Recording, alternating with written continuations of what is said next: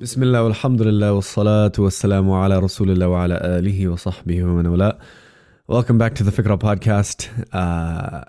If you are here, you're after 2 weeks now, I think.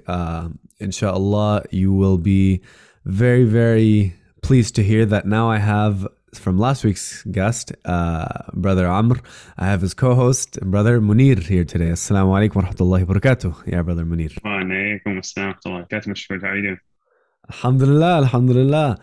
Another person from the West Coast, huh? Yeah, man. The weak Yeah, West so Coast for you. exactly. And may Allah subhanahu wa ta'ala bless you. You woke up super early for this. I mean, obviously for Fajr, obviously we're And I practicing. just stayed up. Yeah, Yeah, Would exactly, I have stayed exactly. up? Allah. Yeah. Yeah. So mashallah, it's really good to, meet you and, finally kind of connect with other brothers and definitely with, again, I reiterate this, my favorite podcast hosts. So I really, really want to get straight into today's topic, right? Because first of all, I like to ask, how are you? How are you mentally, physically, everything, emotionally? So let's just get into that. And if you want to introduce yourself just a little bit. Of course, man. So now, alhamdulillah. Salatu ala rasulillah. Well, I'm honored. Thank you for hosting me. For the record, you don't gotta call me Brother Munir. I think that whole brother thing, low-key make him like Christian monastery type stuff. I see, Hello, I Brother see. Thomas. Sister Teresa, how you doing? Like, I don't know. Maybe there's an obsession with Muslims needing like a title and everything. Like, oh, he's a Ustad, he's the Imam, he's Sheikh, and he's got nothing. Oh, your brother, slap brother name on there, right? But you can just call me Munir. I don't have Of any course, of titles. course. I'm not worthy of a title, right? Like, so you gotta earn some stuff.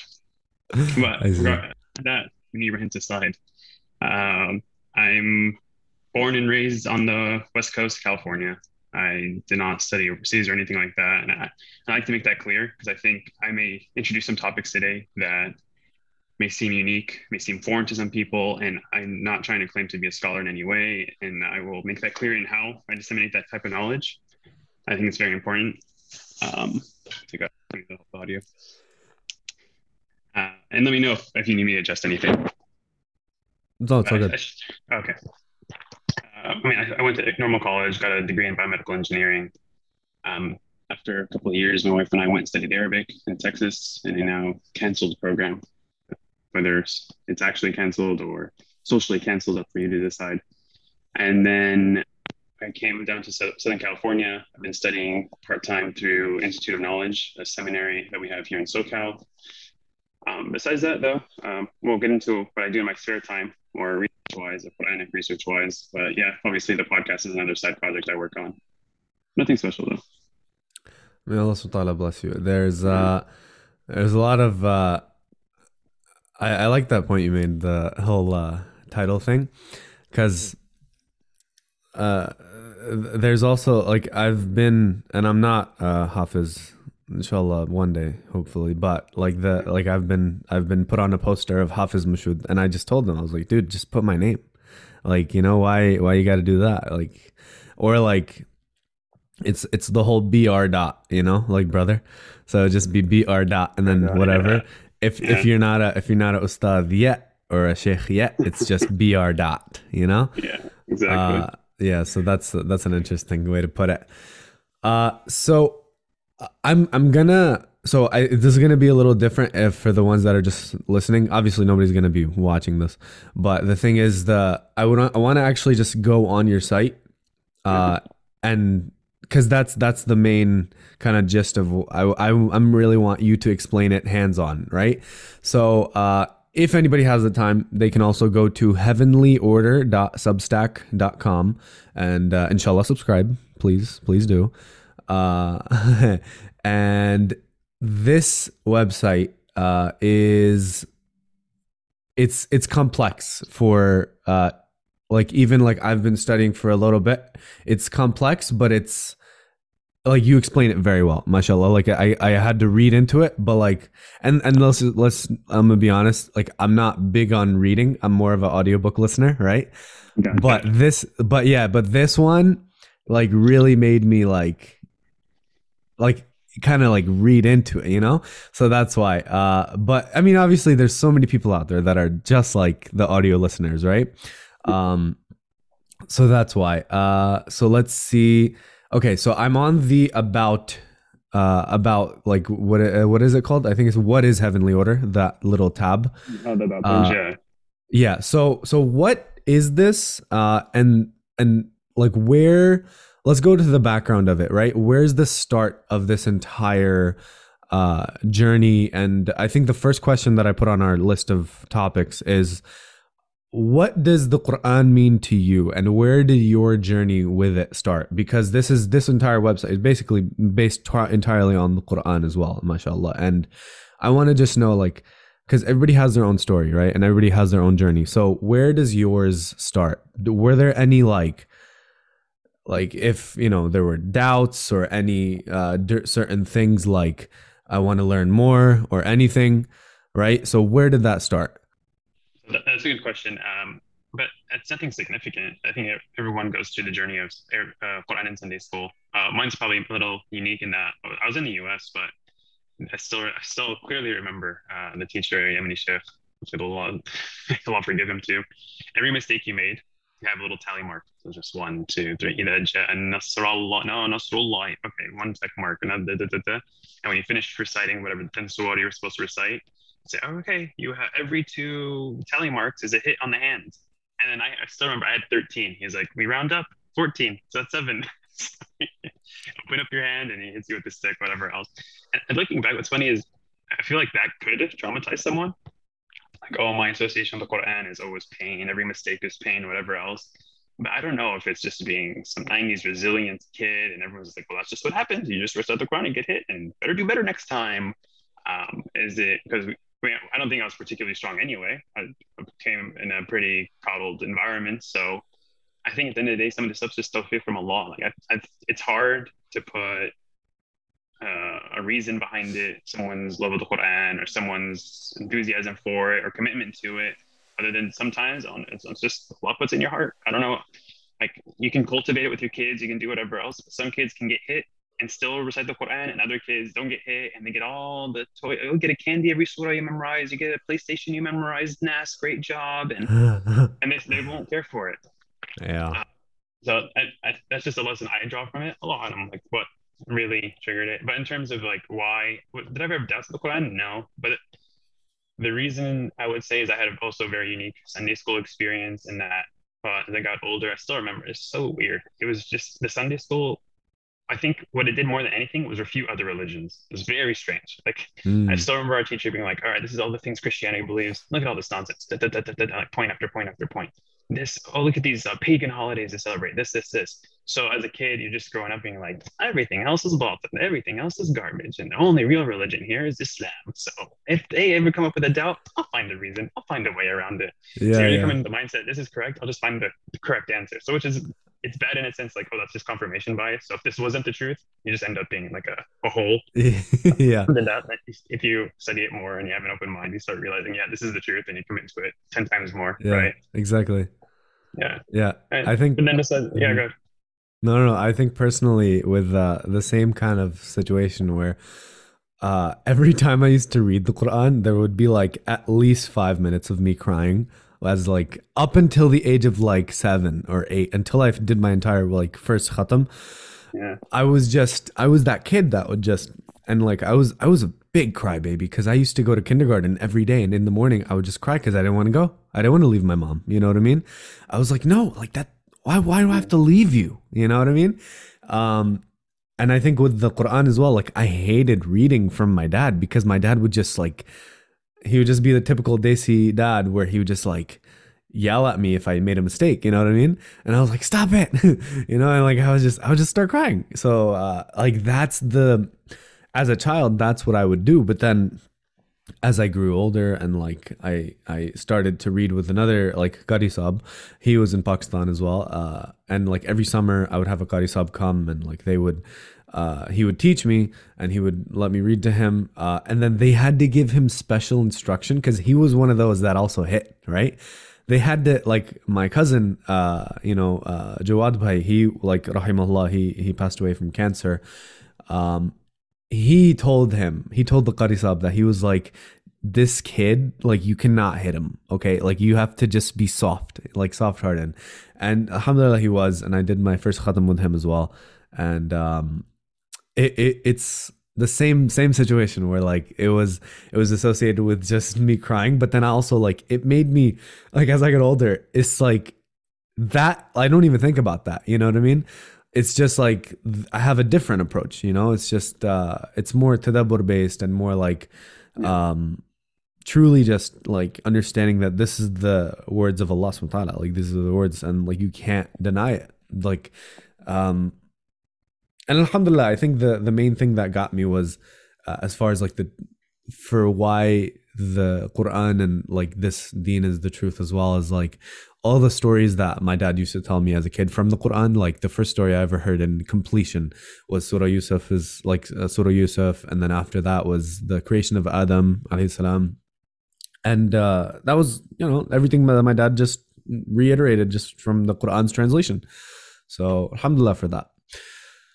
So, moving towards this beautiful website, we have so I was just reading this. So let's just see heavenlyorder.substack.com again if people are able to look at it, or if not, inshallah afterwards.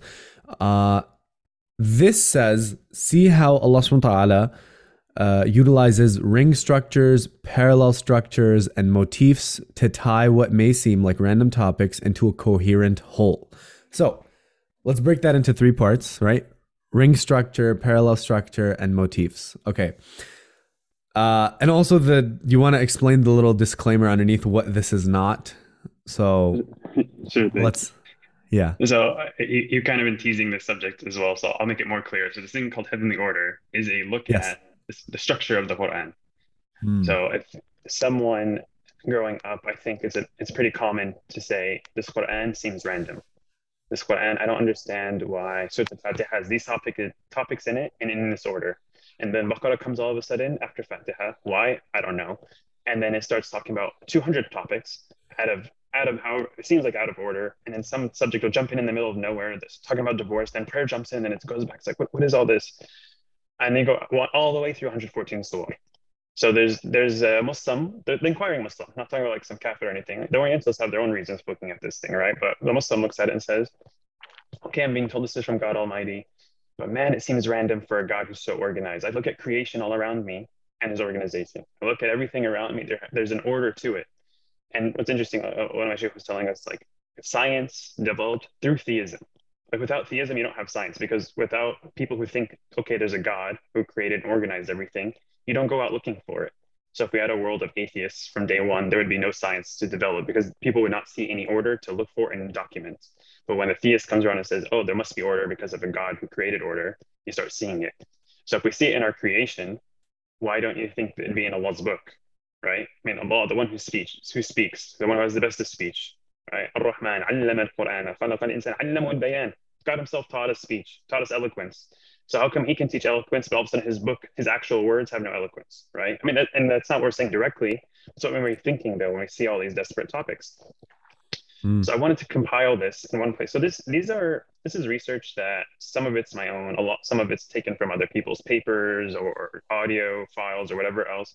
It's very separated, but I want to put it all in one place because I want to show the inquiring Muslim and even the non-Muslims who think, oh, your Quran's so random, and Voltaire has, scathing reviews of the Quran. Thomas Carlyle, this is a guy who gets quoted all the time by Muslims, by the way, because he praises the Uh-huh. Prophet ﷺ, praises him, like on his book on heroes and on hero worship or whatever his book's called, top 100 influential people type thing. Yes. They always talk about Prophet Muhammad ﷺ being like amazing, and they quote him, Thomas Carlyle, this non-Muslim, and he just, wow, he praises him for like a whole 2 pages or whatever else. Man, he's an amazing character. You cannot just. And then when it gets to the Quran, he's like, garbage, this, that, random, toilsome reading I ever took. uh, Like, so he doesn't, the connection between the Quran and the Prophet, for him, the Prophet's eloquent, this, that. The Quran is like random nonsense. But this is also Western minds looking at the Quran. yeah. So now, which I'll lead into you asking your initial question, these type of structures that we're seeing. So these are not unique to the Quran. Let me make that clear. These are not unique to the Quran. So something like ring Ah, structure, it's not like this is the only place you're ever going to find it. This is uh-huh. actually an older, or especially in the oral tradition, something you would see. So people who read, I mean, they claim like the Psalms, some of the books of the Bible, Yeah. the New Testament, I should say, as opposed to the Psalms. Older, some people claim even like the Iliad, Homer's Iliad, has like a type of ring structure to Yeah. it. So what is this whole ring structure thing? And then we can talk about it more. Ring structure is saying when you organize your speech, your poetry. So let's say some guy gives you, trying to think of the simplest example I can think. I mean, the most famous in the Quran is Ayatul Kursi. Maybe people have seen this one. It's a viral video, but they really show it. Sayyidina Mani Khan, cancel him or not, don't care. He has a very good breakdown of Yeah. that particular ayah, talking about how the beginning of the ayah matches the end of the ayah. Starts with two names of Allah, ends with two names of Allah. And then that تأخذ what I know. He doesn't lose sleep or tiredness. And what's right before that? وَلَا يُؤْذُ حِفْظُهُمَا. And him holding up the skies and earth does not tire him, right? You have this whole thing about him being tired and slumber and sleep matching up. And then له ما في السماوات وما في الأرض. He owns the heavens and the earth. His kursi covers the heavens and the earth at the bottom. And so as you see, the top and the bottom match. The next two things match. As you keep coming into the center, they match. Um, uh, what's the next time? من ذا الذي يشفع عنده إلا بإذنه. Who's Uh-huh. going to intercede except with his permission? If you go past the center, the next, so it's corresponding ayah, is you're not going to take anything معين إلا بإذنه, right? Sorry, the shafa'a is only by his permission too, as well. Yeah. So you have things with being gated by his permission. And at the very, very center, what is it? It says, يعلم ما بين أيديهم وما خلفهم. He knows what's before them and what's behind them. And just like in this ayah, he knew exactly what's coming, what was coming after it. And then it kind of builds up. So why was this a rhetorical method in the past? Like, forget, let's put the Quran aside for a second. Like a poet, why is he organizing his poetry like this? Because what's nice about it is you have a central theme and you build outward. And if the poet wants to add to it, well, he can keep adding from either end. He can add to the beginning and the end, as long as they're correlating with each other in terms of topic matter, right? Subject matter. So he just keeps building and building, and you can keep growing this ring, infinitely, so to speak. So you can always add to it. So that adds to its aesthetic. And then they say the meaning's in the center. So you have at the center of these rings is supposed to be like the central idea that everything builds out to. Like all these little rings you had coming into it, kind of explaining the outer rings. So يَعْلَمُ بَيْنَ أَيْدِيهِمْ وَمَا خَلْفَهُم. He knows what's ahead of them and behind them. In this ayah in particular, you'd say like, oh yeah, like what came before literally matches up what came behind, even in the ayah linguistically, let alone Allah's actual knowledge. So that's just an example of like what ring structure would be. And then you have something called parallel structure. This one's easy. I can give you like in English. Let's say your mom says, I need you to go get me meat, go get me milk, and go get me some shoes. And get them from, so was it meat, milk, shoes, and get them from the oh my God, the butcher, the dairy, and the store. So Yeah. notice they Yeah. correlate with each other in the list. The first three Hmm. goes one, two, three, and then it goes one, two, three again. So that's a parallel structure because that list will just keep going and never intersect, so to speak, right? Yes. So that's Visually, another one. that's how I saw some things that you kind of visually put. Yeah, That's how it's, yeah, it's like that. Okay, now I get it. I didn't get it exactly. before. Yeah. Yeah. Yeah, it's a, if you just get into the website without like all the intro stuff, it can be little. If you don't have a background in it, yeah, it seems very Yeah. random. Yeah. Yeah. Having that background, inshallah, helps. And then you have something called motifs. Motifs is just another, we'll say, a fancy word for like themes. So why is Uh-huh. it this surah? Because you have to think about it. Allah kept it in one surah. He didn't put all 114 back to back to back with no basmalah or anything. It could have been one big block of text, right? Like why Yeah. separate them? Yeah. Every surah has a theme, has something it's getting at that Allah wants the listener and the reciter to understand and take away from this. So you look like Surah Al-Ikhlas is the easiest example. Allah wants you to take away from this Tawheed. There's no other, nothing else you need to take from this except that God is one. He's Tawheed, explaining Allah Yeah. subhanahu wa ta'ala. So that surah it's all containing that. So you'd say the theme of Surah Al-Ikhlas is Tawheed. But and then Mm. that's easy for a short surah. I mean, like the longer surah, someone say like, what's going on here? And understanding like how this thing is building on itself structurally may or may not help. And I say they may or may not help because now after I've said all this and say the Quran may or may not have this, let me say this. These are all just observations. Yeah. Yeah. For all I know, And there are more that can completely be wrong. made as well. Exactly. لو كان البحر مدادا لكلمات ربي نفذ البحر, right? This ayah, Surah Yeah. Kahf, and in very similar ones, Surah Luqman. If Yeah. the sea was ink and the trees were all pens, the words of Allah would never run out. You can bring more seas, more trees, right? You're never going to run out Yeah. of God's word. So which alludes to many layers of meaning in the Quran. You have people generation after generation still extracting meaning, still extracting gems from the Quran. So it's Uh-huh. possible, similarly, maybe in the structure of the Quran, someone finds a structure and someone looks at the same surah, and I have examples of that. Surah Yusuf is actually a very famous one that has a very cool structure. And then a few years later, someone else came with another one, which is even better. And you say, was that Yeah, one yeah. wrong? Is this one right? Well, maybe it's just different layers. Allah wants, in one way, the structure emphasizes this topic. And then another structure emphasizes this topic. And Allah wants you to extract different meanings from the text. So it's maybe is one wrong, one right? Well, sometimes a word in the Quran, Allahu Samad. Samad, does it mean he's eternal or does it Yeah. mean he's self-sufficient? Well, he has both meanings embedded in it, right? And Yeah. how you look at it can give you a different meaning, right? Exactly. Yeah. So that's as an intro to the topic, and maybe we can get into more Yes. like concrete Of examples to course. help people. Of course. Of course. And uh it's interesting. The first time and you mentioned the main like title, Heavenly Order. Um, it's one way to look at it that, why is it in a certain order, like, from 1 to 114, why is it like that? Or like initially from face value, what I saw it as was heavenly order, that this is a decree. Like Quran in its entirety is a decree that is heavenly, right? Obviously, it's the heavenly, the order, it's the ultimate, Oh, like I see what truth you're is the saying. ultimate. Oh, Yeah, like the command. exactly. Yeah. Yeah, yeah. But like then, then I clicked on the top, and I looked at it. I don't know how I looked at it, but because I did it on my phone, I looked at it from like all in order. I don't know how I did that. The table of contents. Yeah, you just go Yes, to like yeah, a. that's where, Yeah. that's where I went. Okay, okay, okay. Anyways, yes. Okay. So, this is a okay. This is a good one.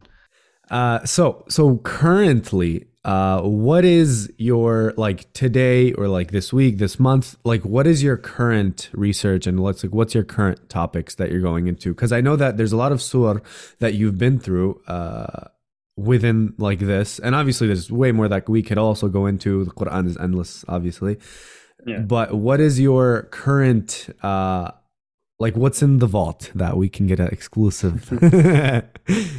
All right. Well, if someone's interested, and maybe I can give you a couple examples. We can do it over this audio to give people a Yeah, taste of what yeah, we're talking about. yeah. But so as it is right now, I have some type of structure, some type of look at observations of surah, sorry, not surah numbers, but I have 55 surah with research on them. So Oh, very mashallah, soon nice. after next Friday, because this comes out every Friday, inshallah, by next Friday, I'll have had half the Quran, at least showing that there's some type of structure to it, Oh, which I think barak, is nice. significant because people, I mean, like, as we mentioned, it's a very common critique or question of the Quran of this randomness. And oh, I don't get why Allah's words are like this. One, it's our Western minds. We're so used to one structure I don't get into, but linear structure, which is how we read all our textbooks. Chapter one goes to chapter two, which goes to chapter three, which goes to chapter four, right? Yeah, yeah. That's how the Western mind is developed.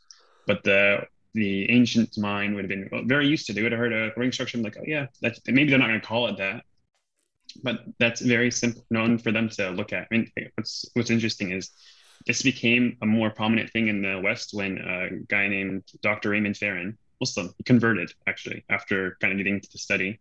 He studied Arabic Jahili poetry, and he's like, oh yeah, they have ring structure, and the Quran is just another type of Jahili poetry if you think about it. So he starts looking at the Quran, and he looks at which surah, Surah Al-Baqarah of all of them, the longest one, and he just starts finding structure after structure, organization after organization, and eventually he ends up converting to Islam because he's like, oh, this could only be from God. So you Subhanallah, yeah. have the Orientalists look at it, and but the people with open mind, they see it and they realize there's no way this is revealed over 23 years out of order in one draft, addressing a plethora of topics, and by an illiterate man in the 7th century, orally not written down. I mean, we can talk about the not written down thing.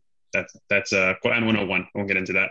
Mm, But then, as an oral tradition preserved, and on top of all that, when you look at it, when it was all put together, piecemealed, and 23 years later, oh my God, there's an amazing order and structure to it, right? So I have about half the Quran done. I have another 40. 40 suwar, where I have the research either ongoing or completed. I just have to compile it into a post. And then there's Yeah, like 15 or so suwar left that I just haven't looked at them yet. I see. Uh, So which one do you think that would be something that you found that kind of like put you back in your seat, kind of like what oh would you man, think? for sure. I'll start. Let me start with a simple one. It Sure. didn't put me back in my seat, but the one that put me back in my seat, I'll show you right after this. Okay, okay. So the first one is Surah Al-Masad. And I want to use a surah Okay. that a lot of people know. تبت Yes. يدا أبي لهب وتب ما أغنى عنه ماله وما كسب. That surah. So for those listening, Yes. you don't a lot of people don't know the title of it. Masad. It's not as common. Uh-huh. So the one about Abu Lahab being perished, being condemned to hell. It's a very Hmm. famous surah. People recite in their prayers, not realizing they're just condemning a man to hell over and over again. Right?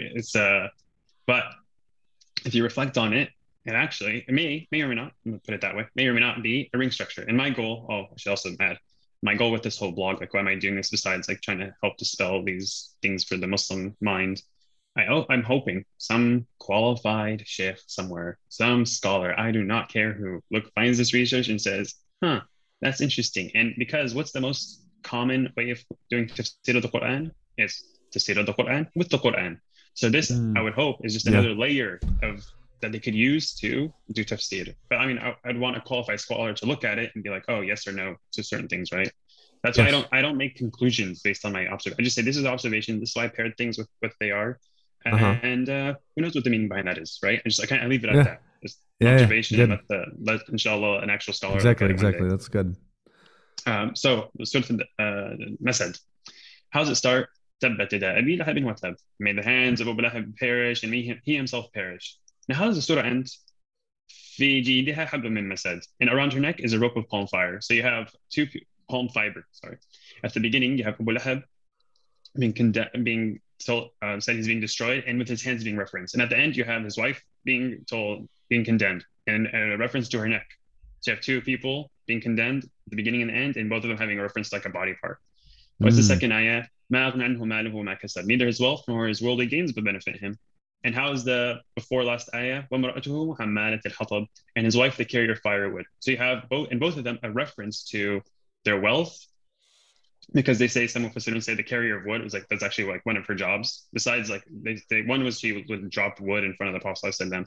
Another one they say is that was actually her job, like part-time job was carrying wood around. So you have a Yeah. reference to wealth, worldly gains, and not benefiting them.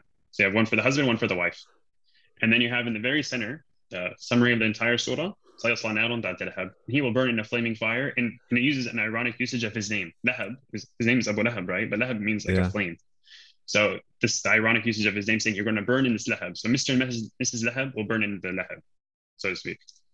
Oh, subhanallah. So And you if you have the see it surah as like building on itself. exactly, if you see it, it's actually it's five ayahs, and then it's two and the two on the bottom, and then there's the middle ayah, which is the summary of the entire surah. There you go. That's I've never seen it like that before. Especially you. Have you done any math? You've probably done a lot of math because you wrote A and then you wrote A prime. Well, that's just that's the nomenclature. That's not. I'm Okay, an okay, engineer, okay. so yeah, I've done math, but that's just how Ah, that's see, typically how they I do it. knew Yeah. it. Nope, you're a math guy. That's why. No, this is really, really good. Wow, subhanallah. Okay, so How about you another? You want another example to make it also just to give them yes, the and taste? from the So how 30th about juz. Yeah, yeah, from yeah, 30th yeah. juz. It's So nice. so how about Surah Ikhlas? One Surah people recite all the Al-Ikhlas. time. Qul All huwallahu right, ahad. cool. So it's interesting. I had a structure for it. And then Uh-huh. one of the readers of the email list, he's messaging. He's like, "Oh, actually, I think it may be structured better like this." And I think he's right. I think he had a stronger argument. So I'm going to share his. So he starts it off. So, "Qul huwa Allah ahad." First ayah, very famous ayah. Say the truth is that Allah is uniquely one. So the person you're reading this, what's the question that comes to mind? You say like, "Okay, he's uniquely one, but like, um, are there others like him also unique in their own right?" But how does the surah end? وَلَمْ يَكُنْ لَهُ كُفُوًا أَحَدٌ. And there's never been an equal to him. So you have Allah being himself unique one, and at the end it calms the mind and says, look, there's no one even like him, by the way. So he's unique, and there's no one going to be equal or like him. He's not unique in his own right, so to speak. What's the second ayah? Allah Samad, Allah the Eternal. So okay, someone thinks, okay, Allah, He's eternal, but like, did he start somewhere? Like he started, then He's eternal forever. Like I'm a soul, right? I was created by Allah, and then I have eternal, and I never die, right? The soul never dies after that. And how? But what's Yeah. the before last ayah? Or sorry, I should say, I guess half of the middle ayah. وَلَمْ يُلَدْ, Hmm. and nor was he given birth to. So he has no beginning. So that addresses, that complements it, right? So he's eternal, and no, he didn't have a start. And then what's the center, which outlines everything else? Yeah. Lam yalid. He did not give birth. So unlike us, he's unique. Like he started off with, he's unique. There's no one like him. There's no equal. And like all other creation, you have to birth something, right? You have to have a progeny to keep going. Khalifa fil ard. We have people come after us. Allah says he Uh-huh. doesn't give birth. He has no one comes after him. And then, which also complements what came before. He's eternal, and he was not given birth to. So he doesn't. Ah, He so he needs. He doesn't give paired birth. those. Yeah. Yes. So you have these building on each other outsides, and you come in one more, and then at the very center, he did not give birth, which all kind of Uh-huh. outlines the Tawheed of Allah. SubhanAllah.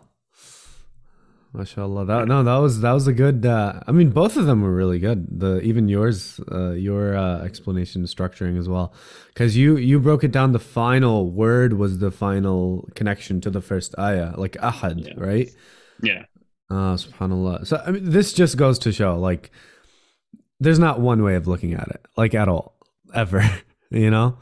Even with a surah that everybody knows, like Hmm. Surah Al-Ikhlas, and people think, oh, it's just Surah Al-Ikhlas, you know. And when people read it to rush their salah, right? Guilty. Yeah. Like they All of us are. it's just like that. It's like, oh, I'm just gonna rush it. Like, yeah, but they don't really. I don't know if there's. I don't know if it was a Sahabi or someone that and maybe you might know, there was an individual who people started complaining that in the second rak'ah that he would always read Surah Al-Ikhlas, no matter how long the first surah was, he would always just read it. And you know, some salahs like Fajr and Isha, you're supposed to just lengthen just out of the barakah of the night and the barakah of the morning. And it's like they would just complain. They were like, this guy just always reads Surah Al-Ikhlas. And now I remember, I think they went to the Prophet ﷺ and they said, Ya Rasulullah, like he always reads Surah Al-Ikhlas. Like, does he not know any other surahs? Like, you know, is this okay? And then, you know, he called for him and then he said, you know, why do you always read Surah Al-Ikhlas in the second, or just why? And then he was like, Ya Rasulullah, it tells me my Rabb, and I love the surah. And he said, because of that, you're going to Jannah. You know, so like that is, we don't comprehend, because this entire podcast, this entire thing is just to increase our love for the Quran and increase our tadabbur, right? Increase our pondering. And that's the whole kind of concept of my podcast, like Fikrah podcast. Like it's the thought. Like you're supposed to think outside the box. SubhanAllah. Okay. So now, which one made you go back in your seat? Let's go deep into it. All right. Man, I wish I was a Hafid, but so there's an argument as well. This will transition into it, that okay, within a surah, okay, maybe there's some structure there. You've given me a couple of examples, but how about the 114 in their order? So Fatiha, Baqarah, Uh, right? And that Ali Imran, Nisa. How do we know that that's like divinely decreed? Besides, there's a hadith saying that the Jibreel came down, alayhi salam, and spoke with the Prophet alayhi salam, and they would review it all and put it in its order. Okay, yeah. but maybe do we know? Maybe it's fabricated. I don't believe in hadith. Whatever it is, like let's put all that aside, all these arguments aside. Yeah, yeah. But how about just structurally? Maybe we can make an argument based on how the surah, their subject matter, and how they come next to each other. And a simple example would be Surah Al-Duha and Surah Al-Shaq. So two surah that are very close in subject matter, but when you start looking at them, I mean, how do they both start?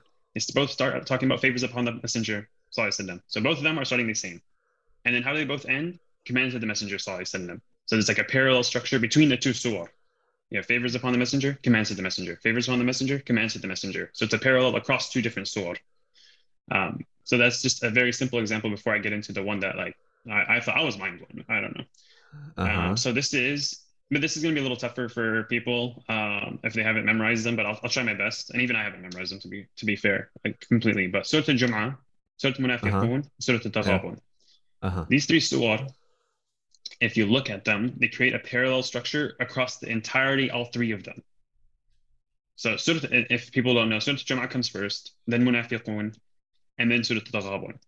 So Hmm. I, for a long time, was looking at Surah Al-Ghabun and I was like, man, I cannot figure out the structure of the surah. I don't understand it. And maybe it's still there. I mean, I still haven't like found it just in itself, contained within Surah Al-Ghabun. But I was like, you know what's interesting? Surah Al-Jum'ah starts exactly like Surah Al-Ghabun starts. يسبح لله ما في السماوات وما في الأرض. They both start like this. Everything praises him in the heavens, the earth. Okay, that's interesting. And then they both go وهو الذي, and he is the one, he is the one. هو الذي خلقكم فمنكم كافر ومنكم مؤمن والله بما تعملون بصير. Yes. Yeah. He created you, some of you this, some of you that. So some of you believers, some of you non-believers. Okay, so they're continuing on the same vein. Then Allah starts talking about the favors in Jum'ah. And then Surah Al-Ghabun starts talking about Allah's punishment. So you see it like a complement, they're opposites. Sometimes in these structures, you either have something that correlates or it can be the exact opposites. Sometimes Allah will talk about believers here and then disbelievers here. So you have a complement between two things. And then it talks about, and so Jum'ah talks about those who deny such and such things. So it talks about those who deny presented proofs and signs from Allah, but they denied and turned away from them. Happens in both surah. And then they start talking about false claims. The Jews in Surah Jummah start claiming that the chosen people, etc. Right? And then you have in Surah Al-Ghabun, people are claiming they're not going to be resurrected. And then you have in Surah Jummah, resurrection. Allah says resurrection is inevitable. He's telling these Jews who think I'm the chosen people, okay, go kill yourself and like don't worry, you're going to be brought back to life. No doubt about it. And in Surah Al-Ghabun, Allah comes down heavy and He says, don't you you will definitely without a doubt be resurrected. So you have this emphatic thing about resurrection. And then how does Surah Al-Jum'ah end? Yawm al-Jum'ah. It talks about فَاسْعُوا إِلَىٰ ذِكْرِ اللَّهِ, come to the dhikr of Allah, Yawm al-Jum'ah, the day of gathering. And at Surah Al-Ghabun, how does the first page end? The first half of the surah end. It talks about Yawm al-Taghabun, ذَلِكَ يَوْمَ الْجَمْعِ. That's the day of mutual gain and loss, the day of gathering. They both use the word jama' and Jum'ah, right? They're derivatives of each other. So the way Yeah. Surah Jum'ah ends is actually just the halfway point of Taghabun. And then you get into Surah Munafiqun, the very next surah. And all of a sudden the subject matter shifts in Taghabun, but it continues to match up. Munafiqun talks about hypocrites. Taghabun talks about disbelievers. Munafiqun talks about, they say everything's against them. They think every sayha is against them. Every shout is against them. But how does Taghabun say? مَا أَصَابَ مِن مُصِيبَةٍ إِلَّا بِإِذْنِ اللَّهِ. Nothing strikes you except by the permission of God. So the believer has this mindset that says, everything that comes is from God Almighty. But the hypocrites saying like, man, this is the world's against me, this, that, and the other, right? Yeah. Allah says, Munafiqun hum al-adu. They're the enemy. But what does Allah say in Taghabun? He says, يَا الَّذِينَ آمَنُوا إِنَّ مِنْ أَزْوَاجِكُمْ وَأَوْلَادِكُمْ عَدُوًّا لَكُمْ فَاحْذَرُوهُم. Okay. Yeah, from your azwaj and your awlad is adu, is enemy, potential enemies. So you have one, Allah says they are the adu, and then in Taghabun it says they're potential adu one. They're potential enemies. Yeah. And then how does Munafiqun continue? It says, do not in lam taghfir lahum. If you go forgive them, ask for the forgiveness, or don't ask for forgiveness, I'm not going to forgive them. But Taghabun, the very next ayah, what does it say? The next half of the ayah says, "In ta'fu wa tasfahu wa taghfiru fa inna Allaha ghafurur rahim." And if you forgive Hmm. them and forget and pass over it, Allah is forgiving and merciful. So it talks about one enemy and they're not going to be forgiven. It talks about potential enemies, says forgiveness is better. How about munafiqun? Starts talking about poor money decisions. These guys don't want to spend on the believers. They're trying to starve them out. And then what does it say over in Taghabun? Allah says, "Innama amwalukum wa auladukum fitna." Your wealth and your children are a fitna. Your wealth, right, and your children being like manpower is all a fitna. So the Yeah. people in Munafiqun failed that fitna, right? They're holding back. They're not trying to give to the believers. Allah says over here, just remember, it's a fitna. It's a trial. Having money doesn't mean like you're favored. It means it's a trial. Munafiqun towards the end, and Allah starts talking about give for Allah, and the people who regret, like, oh man, if we could go back, we would have given for Allah's sake. Taghabun Yeah. says, who would give Allah a good loan and He will multiply it for him? So both of them are coming, penultimate ayah being giving for Allah. And how did they both end? Talking about Allah subhanahu wa ta'ala. Both of them just talk about attributes of Him.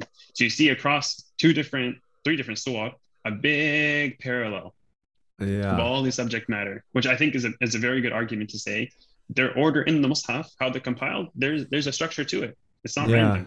Jum'ah, and this is not even talking about subject like typical. I'm not going like ayah by ayah type of thing. There have been studies of like how one surah ends, which leads into the beginning of the next surah, etc. Like that's a whole Yeah. different subject. I'm just like overall big picture stuff. You start saying like, come on, this can't be random. You can't Yeah. possibly tell me after 23 years it's got put like this. And it's like, yeah, good luck, good guess, or whatever it is, right? Yeah. Yeah. No, I just, subhanallah, and I actually, like, subhanallah, I just read those surahs last night, right? It was like part of my completion of the wird and everything. Yeah, like that was the juz I was on, and I was thinking, I was within that, and I was like, Surah Al-Jum'ah, and then Surah Al-Munafiqun. It doesn't make like any sense to me. Like, why would Allah subhanahu wa ta'ala just start فَاسْعَوْا إِلَى ذِكْرِ اللَّهِ وَذَرُوا الْبَيْءَ, and then after that it's just إِذَا جَاءَكَ الْمُنَافِقُونَ. But I did understand that وَاللَّهُ يَعْلَمُ إِنَّكَ لَرَسُولُهُ وَاللَّهُ يَشْهَدُ. Right? Allah subhanahu wa ta'ala uses the same word as this is what Allah bears witness to, that these people are munafiqun, right? And they're liars. But then the munafiqun, they have a witness that, oh yes, you are the prophet. But they're hypocrites, right? But Allah uses that against them. Allah uses, and Allah subhanahu wa ta'ala's witness is al-a'la, right? It's the one that is all above. And I said al above, right? But that is just, it's mind blowing. SubhanAllah. And I think, sorry, within these surahs that and even when you go into Surah Al-Taghabun, that ما أصاب من مصيبة, right? It's Allah subhanahu wa ta'ala will not give you a musiba or any person a trial other than what is in his will, and what is in his will is going to be best for you, without a doubt, right? Because he knows what is before and what is after, which goes back to يعلم ما بين أيديهم وخلفهم. And subhanAllah, that in itself is it's amazing, right? And subhanAllah, just the final point, this Surah Al-Talaq, and if you keep going towards the end of the juz, Surah Al-Talaq and Surah Tahrim, right? Yeah. I would say they also have a little bit of a connection. Why? Because you go into the and all of these, I think the Surah Al-Taghabun, Surah Al-Talaq, and Surah Al-Tahrim, they all begin with praising Allah. Yusabbihu lillah, Yusabbihu lillah, and then this, that. And you keep going, and this is also the Muntashabihat that break Hufad, right? Like this is like, they go, and they sound the same, but like subhanAllah, that does blow my mind, 100%. Yeah, and by the way, like that's one structure, but then I also have shown that there's a ring structure between Surah Al-Jum'ah and Surah Al-Munafiqun. So not a ring structure, a parallel structure. Because how does Jum'ah start? Allah on the roll of the messenger. How does Munafiqun start? Allah on the roll of the messenger. How does Jum'ah continue? Those who don't internalize the laws of Allah, they don't internalize these laws that Allah has sent down, right? The Jews and how they are of Medina and how they were rejecting God's law. And then you have Munafiqun, those who don't internalize the laws of Allah. And how do both surah end? Don't let your provisions distract you from the remembrance of God. Don't let your provisions distract you from the obedience of Allah. And Munafiqun, one is like for the remembrance, one's from the obedience. So you find a parallel between these two surah. And then when you can put Jum'ah, Munafiqun side by side with Taghabun, you have another parallel structure. And then if you put Taghabun next to Talaq, you have a ring structure. And then it just they keep going. They keep going. These structures keep moving through the Mus'haf. Exactly. Okay, so this is a specific reflection that I've had for a longest time, and you might find this very interesting, right? The connection between Surah Taha and Surah Shu'ara, and the explanation between the story of Musa and the introduction of it, right? Just the introduction. Okay. Let me pull it up. Surah Taha, juz number 16. Yes. Okay. So,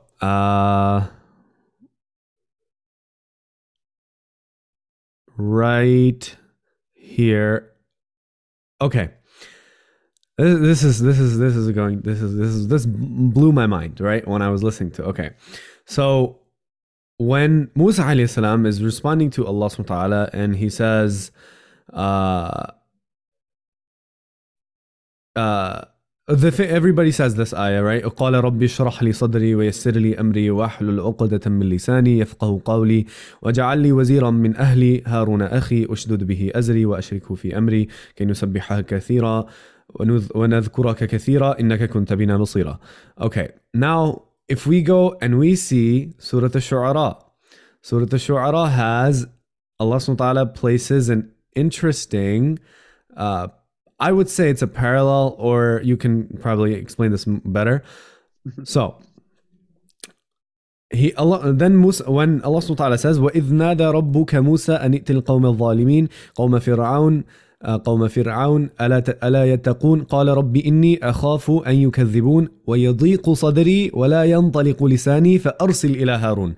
Allah subhanahu wa ta'ala puts قال رب اشرح لي صدري ويسر لي أمري واحلل عقدة من لساني يفقهوا قولي واجعل لي وزيرا من أهلي هارون أخي. That's 6 ayahs. And he puts it into one. ويضيق صدري ولا ينطلق لساني فأرسل إلى هارون. Right? Yeah, so all of that is put into this one ayah, and I just thought, I put my hands down. I remember exactly where I was. I was actually at the gym, right? I don't know who says, oh, don't listen to Quran at the gym. I was doing cardio. I'm not doing anything wrong, right? But I was listening to this surah for the first time ever. It was a few years back, and I was like, wait a second. Whoa. Because I knew Surah Taha pretty well, and I was sitting there. I was like, wait a second. Allah subhanahu wa ta'ala just like I almost tripped. I was like walking or running or something. And I was like, wait a second. Then I saw that Allah subhanahu wa ta'ala put all of those ayahs and he summarized it and he made it flow and he made it, subhanah, just fit. Right?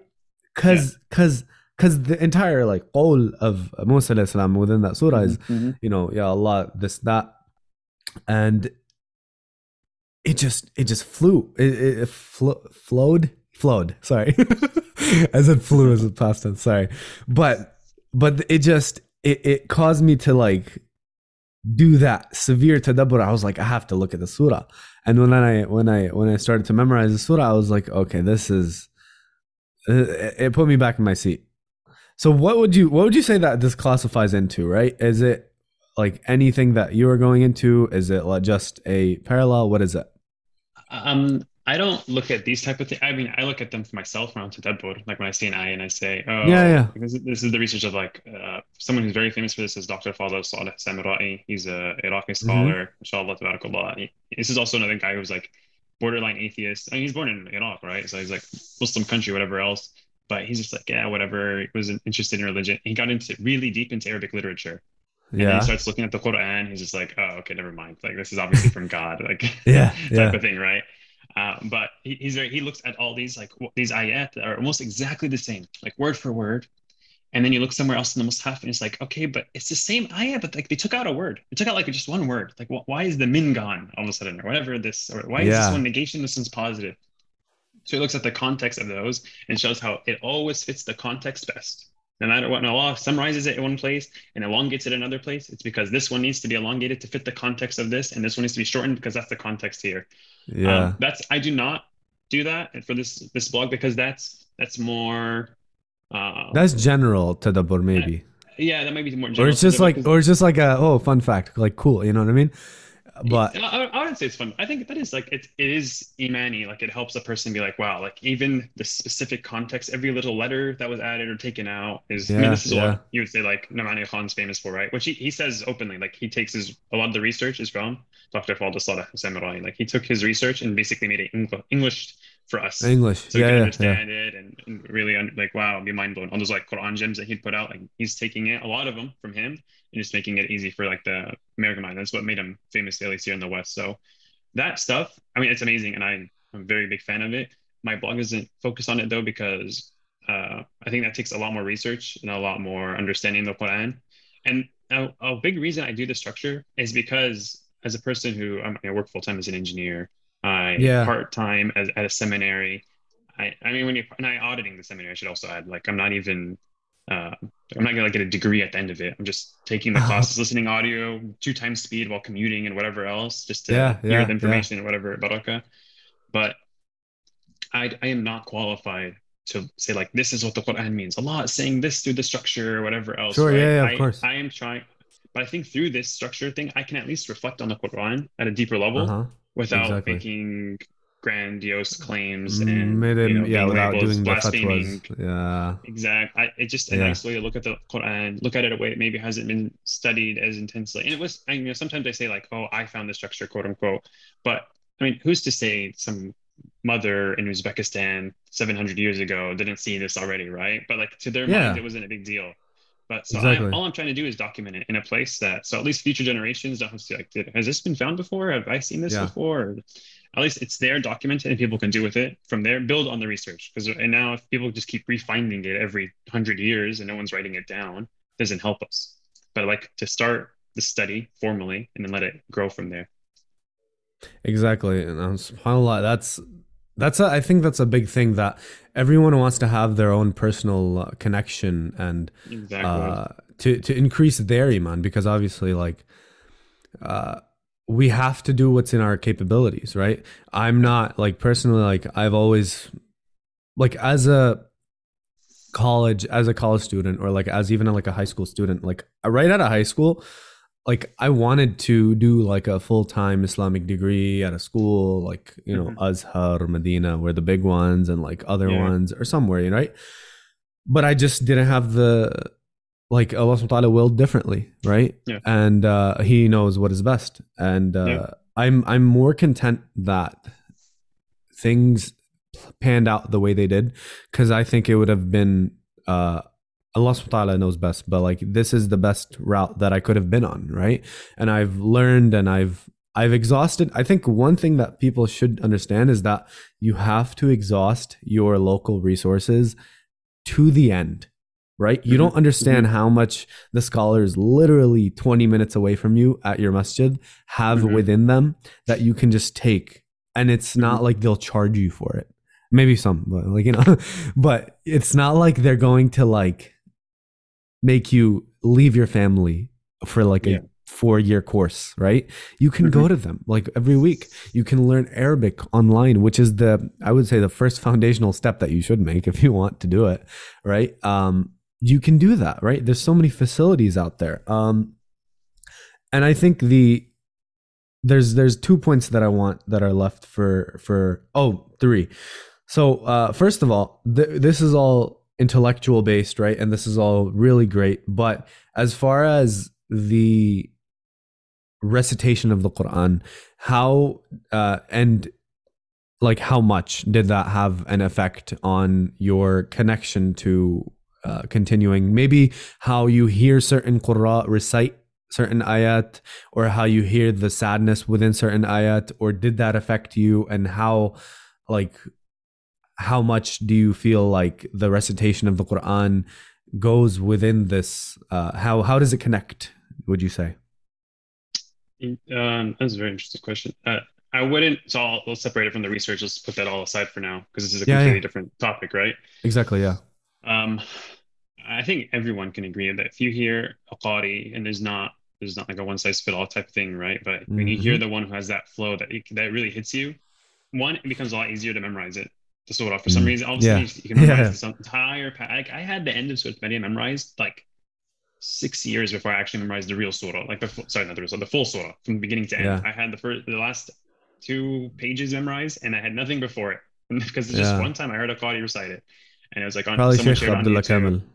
Probably, yeah. Yeah. Yeah. And it's Yeah. just Yeah. like, man, dude, that hits. And you just memorize that whole thing, that whole page into 2 pages, and you're like, okay, well, maybe I should get back to the beginning. But you don't have the recitation from that same guy, right? So that Yeah. flow is Yeah. gone or No. whatever Uh else. So it huh. takes a while. And Yeah. so people, I think connecting with a Qari that, I mean, and it's also important. So because of Tajweed rules, you don't Yeah. like, it's tempting to just be like, I like how he sounds, but it may turn out he's doing a lot of different like modes of recitation that you don't understand. And like when you Yeah. start Yeah. reciting out loud, you're actually completely wrong and you're doing meds where it Yeah. shouldn't be meds and this and that, right? Yeah. You have to be careful of that. And that's why having a teacher will also help you, right? Hmm. If you're saying ba instead of be, right? Like one's very subtle sound and like, oh, Yeah. what's Yeah. wrong Yeah. with that? I used to say tabarakalladi or something like that instead of Hmm. tabarakalladi. Yeah. And until I was sat with a teacher, and because I was hearing it audio, and I memorized like Surah Uh Al-Mulk, I huh. was like hearing it over and over, and then the teacher was like, "No, it's tabarak," and then I was like, "Oh, I would never." I was like, "I'm just Yeah. copying the recitation, right?" Uh huh. So that's just an FYI for people who are trying to memorize the Quran. So yeah, I mean, having a Qari 100%. I secretly will record some people, like friends of mine or whatever. Like if Yeah. they're leading prayer, I'll throw my phone on the floor right away. I'm like, this guy, whatever he's reciting. So with the Nas, I'm gonna rememorize it, like right here, right Yeah, now, yeah, man. yeah. Like some people have a flow, mashallah tabarakallah, and Yeah. they have that. Like I don't have that. Like, that's some things that it's the fadl of Allah, it's his favor, and he gives it to who he wants. Some people are great Yeah. reciters, other 100%. people are great orators, other people are whatever else, right? So Mm-hmm. just recognizing it. But I've also found over time you can find a flow for yourself that works. Like Yeah. you can 100%. get when you get into it enough, when you recite Quran. I mean, and people say, what's funny is we're talking about reciting the Quran. Let's be honest, people don't recite the Quran. A lot of people listen to it. I'll give them that, Mm. but people recite it like themselves. Oh, but it's so hard for me. And I'm not going to talk about the hadith that talks about stuttering over and Yeah. the reward. Okay, let's put Yeah. that aside for a bit. I mean, the Quran itself says, "Quran and Fajr." Okay, yeah, talking about the Yeah. Quran Fajr كان مشهودا. Oh, Quran yeah. Fajr is the one that's Mhm. witnessed, Mashhud. I'm like, yeah. Yeah. Yeah. So that for people, and I told like my coworkers, Muslim coworkers, right? Especially if your friend group is praying the 5 times, like, okay, Uh, you got the, we'll call it the hardest part of American Islam. You got 5 prayers yeah. down. Yeah. All right, man. If you got that, you have to start. You're already up at Fajr, like, and you got to start reciting Quran. You're like, oh, I try and do it before bed. I know you try to do it before bed, but you don't. Let's be honest, Yeah. you Yeah. don't. Yeah, you get into Uh-huh. bed and God knows what help. You get on your phone to recite, you open up the Quran app, and the notification comes, and all of a sudden you're down a rabbit hole of whatever else, memes and videos Yes. or whatever else. Yeah. So put the phone on airplane, throw it on the other side of the room, pull out your mushaf, and you start reading. And Yeah. especially Yeah. after Fajr, get the nightlight. Go on Amazon, whatever else, boycott Amazon. Go get it from your local bookstore. Get the little nightlight, and you sit down after Fajr prayer, and you recite page, Yeah. 2 page. I still remember the sheikh, and it's after one of these morning prayers, and he just turns around, and it's the sheikh with the accent, and like, oh, what does he know, kind of thing, right? But Mm-hmm. he just turns around and he says something along the lines of, a lot of people they say they like the Quran and they love the Quran, but they don't even recite the Quran. I was like, man, he's right. He's Yeah. 100% Exactly. right. I don't Yeah. recite Yeah. the Quran, like, or at least enough, right? So from that, I Yeah. started off. I literally started with like 1 page. Right? It was like 1 page a day. I did that for too many years, maybe. Mm-hmm. And then that just builds up. Then all of a sudden you have fluency. Your tongue starts reciting things better, easier. You start seeing the Yeah. same Yeah. words Yeah. over, and you're like, oh, this vocab's repeating. Samawati, what are those? Samawati, what are samai? Like, oh, okay, I can say that word. Mm-hmm. Min. Fi. A lot of words start Yeah. repeating, and then you get flow, and then like, oh, all of a sudden the vocab's not too hard. I mean, that's be like Exactly. step number one for people. Like, you want to connect with Quran, like, just recite it for God's sake. Just recite Yeah. the thing, and Exactly. have your Yeah. broken Yeah. tajweed. Just get moving, and then go find a teacher. Go to your local masjid. I'm sure if you're in any normal city, there is some Quran class, whether you know it or not. And it's usually after Fajr prayer, by the way. You go to your masjid, and after Fajr, they're sitting in a circle reciting. And the Yeah. people there can help you. They can teach you. Say, like, I'm not very good. I need you guys to help me. I need someone to recite 3 ayats, and you guys help me. No one's going to say, oh, I can't believe you. You want to learn the Quran? Get out of our circle. Like, yeah, humble yourself and learn something. That's one thing I've learned, that when you sit with the people of the Quran, you constantly become humbled, right? You'll find Yeah. someone who is 75 or even above, right? They're just getting into reading the Quran, right? They're learning the letters, right? And if you already know how to learn the Quran, that gives you more hamd, that puts more like thankfulness within your heart. And this is a really good point. Like, people after Fajr, like there should be circles, and there's most likely, like at most masjids, there's circles of dhikr or Quran. I say dhikr very like loosely, right? There's the Quran is the best dhikr. Let's put that at that. And I think that even with this entire notion of these kids that are like maybe 20, my age, around there, and like they're not reading the Quran as much as they should, right? And obviously I'm among them. Like, I shouldn't. I should read more, right? And it's a really good point. I think we should just. It's literally just, we say that we love the Quran, but we should read it more. And that's the thing. If you start at 1 page, you continue, you move on. If you can't read 1 page, half page in the morning, half page at night, right? So just start somewhere, right? And there's a lot of people that put out this post in Ramadan. It's like, read this many lines after every salah and you'll do this khatam, right? Or like, read this many pages after everything and you'll do like 2 khatams, you know? That's insane. Like, you never think about it at that level. Like, you never think like, oh, you know, this many pages will lead to this many khatams in a month. It's wild, right? And it's all starts, like the Prophet ﷺ said, uh, the best deeds are adwamuhu wa in qalla, right? The best deeds are small but often, Mhm. right? And that's a hard lesson that I had to learn because you can't do too much at once. Yeah. And you have this zeal, and if you go off this podcast, you're like, "Oh, I'm going to do everything." Yeah, step by step, inshallah. um, okay, so the final question I have is: you have this beautiful heavenly order, and you have done a lot of research on it. How can the average Muslim like myself just increase our reflections and even start writing their own reflections on the Quran? Obviously, with the disclaimer of, don't speak without knowledge, right? But how can someone increase their level of reflection?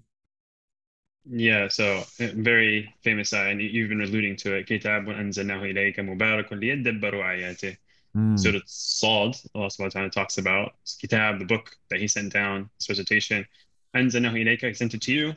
ليدبروا آياته, so that you could reflect on its meanings. Tadabbur comes from dubur, comes from like the back. So you want to get what's behind all this. I'm trying to get to the back side of this. So Oh, what's behind all these meanings, right? wow. Subhanallah. Okay. And so for those of the intellect, think about it, mention it, right? Remember Yeah. this thing. So for us, for the average guy, I mean, just pick up a reliable translation. Like this is your starting point. You have Yeah. to, because I could look at, quite frankly, most of us don't know Arabic, right? And Yeah. Yeah. those of Yeah. us who do, Exactly. it's not even that good of Arabic. All right. Not. So Yeah. Exactly. Yeah. so let's stick with a reliable translation. So if you want like an actual quote unquote literal translation, the closest one, it's reliable, I think, and I've been told is Sahih International. Like I find that one Uh is huh. they try their best to go word for word. It's not the best flow. Yeah. I see. It's not gonna read like an English book, but It's they not a are. If you want to storybook. like Yeah. understand how the words in the Quran are kind of structured, like Yeah. if you're a beginning Arabic student, very good. It's a very good Yeah. translation because they are almost literal in how they translate the words. Yeah. That's a great one. And then if you want just for flow, you just want to understand the ayat, you want to read it and then look at it. Masab al Halim, like everyone knows, the Oxford Translation of Quran, bar none, is the best flow in English language. Yeah. So you have for the average person, our tadabbur starts with just understanding what it's even saying. Okay, Uh it's huh. how you do tadabbur, how you going to think about, reflect on the book if you don't even know what it's saying. Like how do I do tadabbur on that ayah if I couldn't translate the ayah, right? So Exactly. Yeah. start there. It's a very very base level, and then I mean you talked about writing. I mean I would be very hesitant. I remember I thought about writing and I had like a lot of articles Google Doced and whatever else, especially when I was like around your I age or see. whatever. Yeah. But alhamdulillah, Allah didn't let them get published, which is a great thing, especially at a younger age, Yeah. where you think too much of your own knowledge. I Uh was, huh. I didn't start publishing this blog until I had studied Arabic to a satisfactory level. So I could at Uh least huh. read this and read source text. Like if I need tafsir, I can go like look it up and Yeah. Yeah. break it down slow. It's very slow. I'm not saying I can read it in flow, but Uh slow huh. enough that I can get through it. And I have teachers, like I have access to actual teachers. Like I can Yeah. text them and Yeah. be like, Sheikh Farhan, this, that, and other. And I got their blessing before I did this. So that's another Good. thing. Good. Like people MashaAllah. want to write on the Quran or whatever else. I mean, just be very careful and cautious about that. This is the word of Allah. Like Yeah. it's egregious sin to say something about Allah and that you don't know about. I'm Yeah. paraphrasing an ayah of the Quran. I know. Yeah. Yeah. Like just you do not want to make up lies about God, so to speak. And that's what you're doing when you say this ayah means this, ayah means that. And this is the when you have the freedom of the internet and you think if I publish it, it means something, right? My opinion matters because I can put it on the internet. Yeah. Just be very wary of it. And also if you think you have a new idea or something, a new take on the Quran, just first of all look if someone else has already written it. And if it's really that cool, probably someone already wrote on it. And if you really no one else wrote on it, then you have to ask yourself, why hasn't anyone else written on it?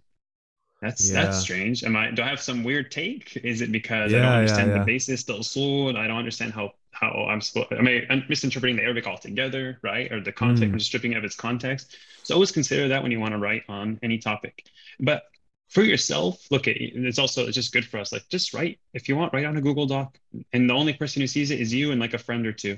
Like, hey, I have these Yeah. Yeah. reflections. Do you guys want to read this? And like, then you pass it on, like Sheikh, and then you paraphrase it to like your teacher. Hey, Sheikh, so and so these are reflections I had. And you wrote them down yourself formally for your own self and your own development and to articulate yourself more properly. But you go to the Sheikh, you summarize the points and see like, does he push back? Is he like, oh, that's a very interesting reflection. Oh, someone tafsir so and so said the same thing actually. And you start saying like, oh wow, like other mufassirun had the same ideas I'm having independently, which can kind of be an iman boost as well.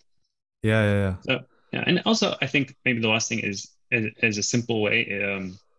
reflect on when you see something that's similar, the mutashabihat, right? Memorization. Like Yeah, why? yeah, This is I remember reading this somewhere. Like if you tell yourself you're reading, there's in the corner, like I swear I read this somewhere else. Look it up. yeah, Go see where yeah. did I read this somewhere else? And look, compare and contrast and see like what's the lesson? Why did Allah say it here and not over here? Just for Uh, yourself, like what do you think? Why do you think Allah was very brief over here, and over here He decided to really elaborate on such and such topic? Like, what could mhm. be the context? What lesson am I supposed to draw from it? Right? From lessons, it's very easy to take. So, like, you're not deriving fiqh, you're not deriving aqidah. You're just like, oh, the lesson here is be a good person. Like, that's very safe, general type thing, right? So Yeah, yeah, those type of lessons you can always draw and see, like, how can I apply it to my life? You want practical spirituality, right? People don't want this yeah. intellectual stuff. They want, how can I use this in my life? How does this mean something? Exactly. نعم. Yeah. اللهم بارك لك يا منير. Okay. This was a very very a great podcast. I say that about every podcast, but I really do benefit from meeting everyone. MashaAllah, it's a really great experience. So inshallah, everyone, if you do, please go to heavenlyorder.substack.com. Inshallah, subscribe. It is the best subscription that I currently have. It is amazing. Oh, there's also it's also free. You can just sign up. Okay, sorry. Well, yeah, it's also free. You can also just, or you don't have to put your email. You can just look at the website. Yeah, I guess. Either way. Yeah. If you want to be black. Okay. Inshallah. All right. So with that we leave. Wassalamu alaikum wa rahmatullahi wa barakatuh.